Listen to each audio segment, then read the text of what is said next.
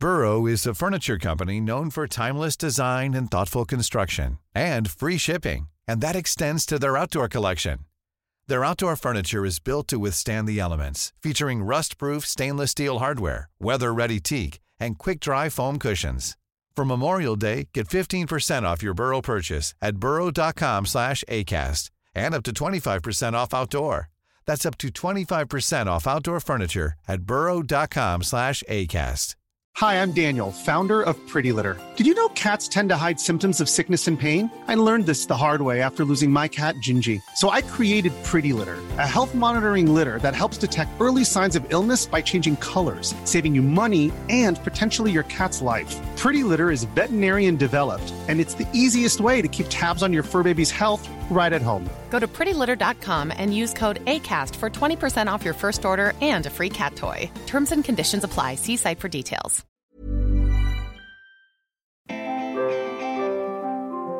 Hi, I'm Sarah. And I'm Helen. And you're listening to the Squiggly Careers podcast. This episode is part of our Skills Sprint series. We've recorded 20 episodes, each less than 7 minutes long, that we hope are going to help you to build some career development momentum. In every episode, we talk about a squiggly skill, what it is and why it matters, share an idea for action each, and give you a go-to guru and a podcast episode so you can learn more. And we want you to turn your skills sprint into a learning streak. And so for everyone who completes a 20-day learning streak, we'll be offering you a free 5 skills to succeed in a Squiggly Career virtual workshop in September. If you post about your progress on social and tag us at AmazingIf, and we'll be in touch to tell you more.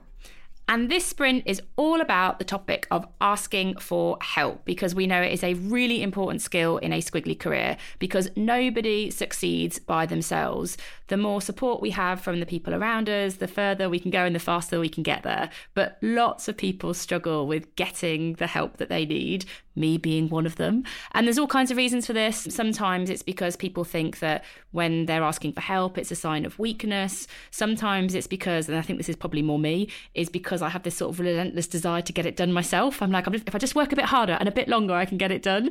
And then I realise it's taken twice as long as it should have done, and it's not as good as it could have been. It's normally when I realise that I should have asked for help sooner. And sometimes it's because people don't want to be a bother. There are all kinds of reasons why people find asking for help hard, but it is such an important skill to help you be at your best in a squiggly career. And Sarah, from your perspective, you don't find it as hard as I do to ask for help. So what are you doing differently? I don't know if I do anything differently. I think I just know that I need help. I think, and I'm very happy to need help.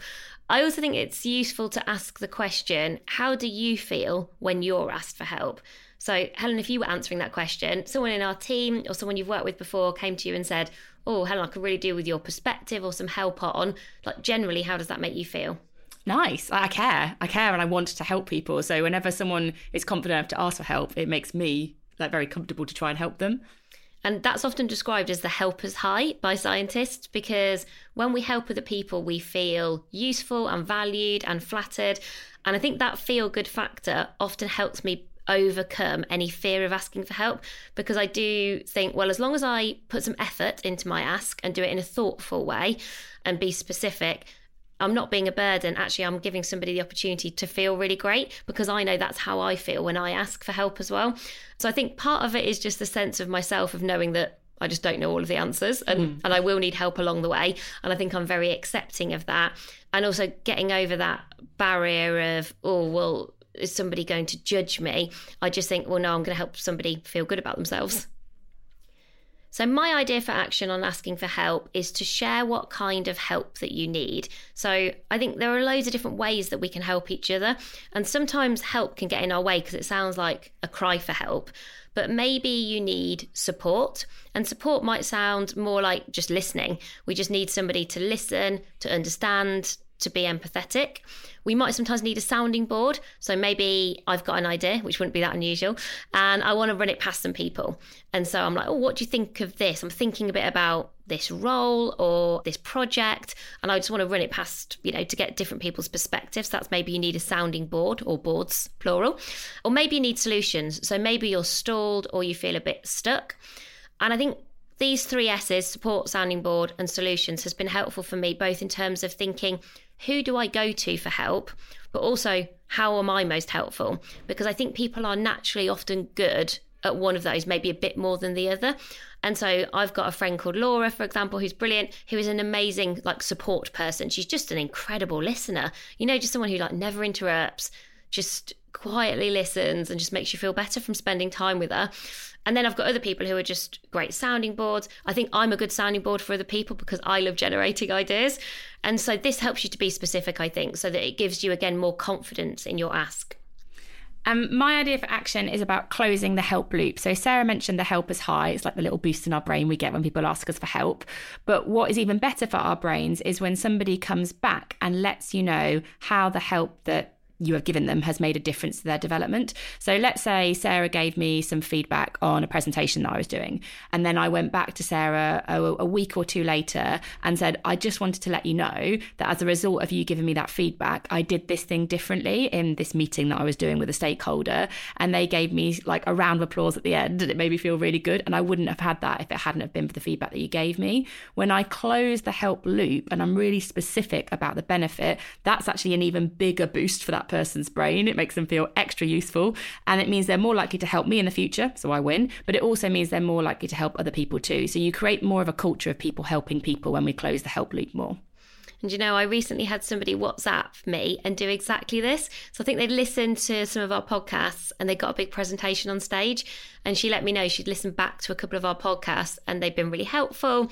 She'd smashed her presentation, which would be all down to her, and a tiny bit to do with maybe some of the ideas that we gave her.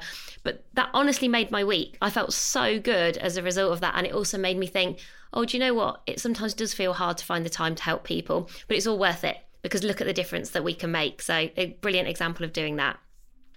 And then our go-to guru here on asking for help is Amanda Palmer.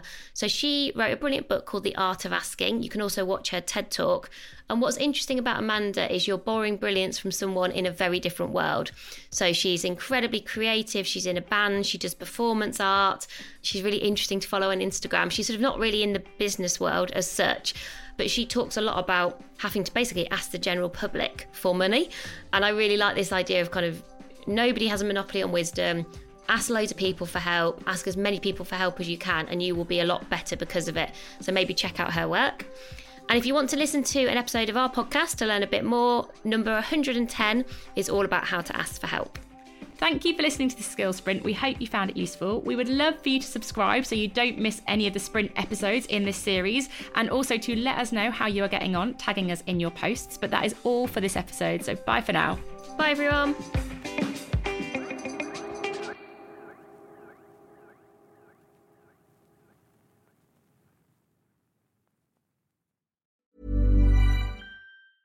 Mom deserves the best, and there's no better place to shop for Mother's Day than Whole Foods Market. They're your destination for unbeatable savings, from premium gifts to show-stopping flowers and irresistible desserts. Start by saving 33% with Prime on all body care and candles. Then get a 15-stem bunch of tulips for just $9.99 each with Prime. Round out Mom's menu with festive rosé, irresistible berry chantilly cake, and more special treats. Come celebrate Mother's Day at Whole Foods Market.